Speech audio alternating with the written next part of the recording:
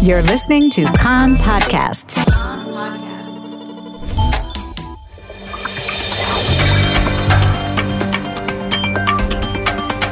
You are listening to the English language news of Kan, the Israeli Public Broadcasting Corporation. Good afternoon. It's 2 p.m. in Israel, Tuesday, December the 28th, 2021. This is Nomi Segal with the top news at this hour. Syria has accused Israel of an overnight attack on the Latakia port, causing significant damage. There were no reports of casualties. A Syrian military source said missiles were fired from the Mediterranean and targeted the storage area of the port. Syria blamed Israel for a similar attack 3 weeks ago at the port. The Britain-based Syrian Observatory for Human Rights reported at the time that the target was a weapons shipment intended for pro-Iranian forces.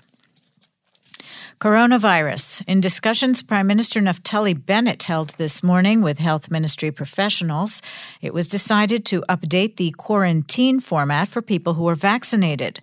Under the new decree, vaccinated individuals who have been in contact with a verified coronavirus case, regardless of the variant, will be required to take a coronavirus test and quarantine until the test result is received. If a negative result is received, over the next 10 days, the vaccinated person will avoid crowded leisure and recreation venues and contact with high-risk populations. Unvaccinated individuals who have been in contact with a person infected with coronavirus, regardless of the variant, will be required to quarantine for 7 days and undergo 2 coronavirus tests, once at the beginning of the quarantine period and once on the 7th day, with 2 negative test results required to be released from quarantine. The framework will apply to all Israeli citizens aged 5 and up. A vaccinated person will be defined as someone who has received the full number of doses possible to receive in accordance with their personal medical and health status. This new format will take effect tomorrow, December the 29th, by means of an order signed by the Health Ministry Director General with the approval of the Knesset Health Committee. A Kan reporter notes that during the deliberations this morning, Prime Minister Bennett objected to the proposal to shorten isolation for people who test positive but who are asymptomatic, the policy the CDC in the United States recommended.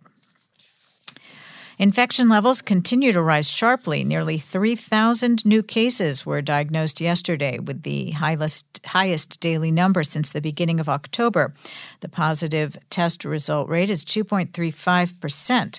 According to Health Ministry data, the R value for transmission also continues to climb and currently stands at 1.47, the highest figure in the past year.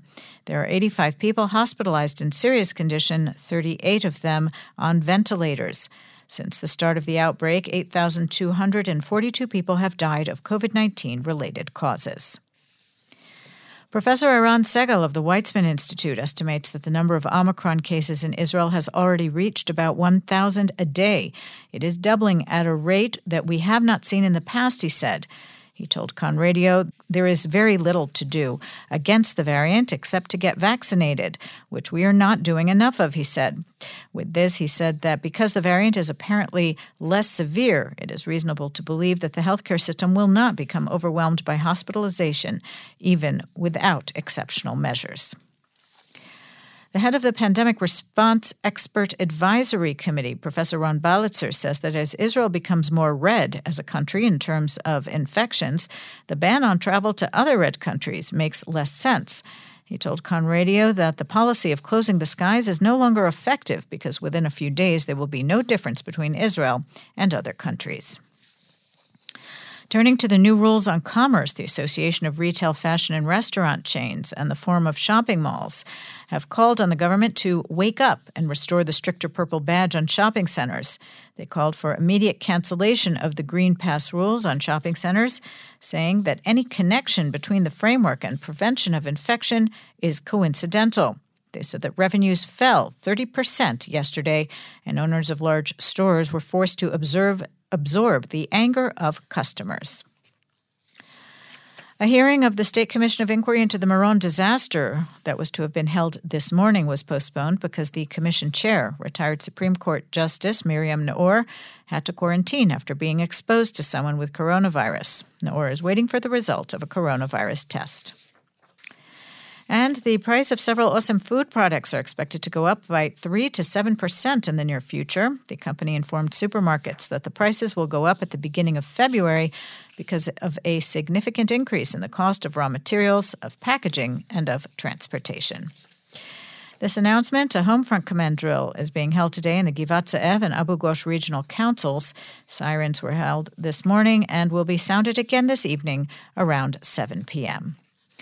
The weather outlook, slightly cooler tomorrow with local showers, mostly along the coast. Chance of isolated thunderstorms. Thursday, no significant change. Friday, local rain over most of the country. A chance of flooding in streams in the south and the east. Maximum temperatures in the main centers. Jerusalem, 13. Tel Aviv, 21. Haifa, 17. Beersheba, 19. And in Eilat, going up to 23 degrees Celsius. That's the news from Kan Reka, the Israeli Public Broadcasting Corporation. Join us at 8 p.m. Israel time for our one-hour news program. You can tune in at 101.3 FM, the Kan website, Spotify, and the Kan English Facebook page.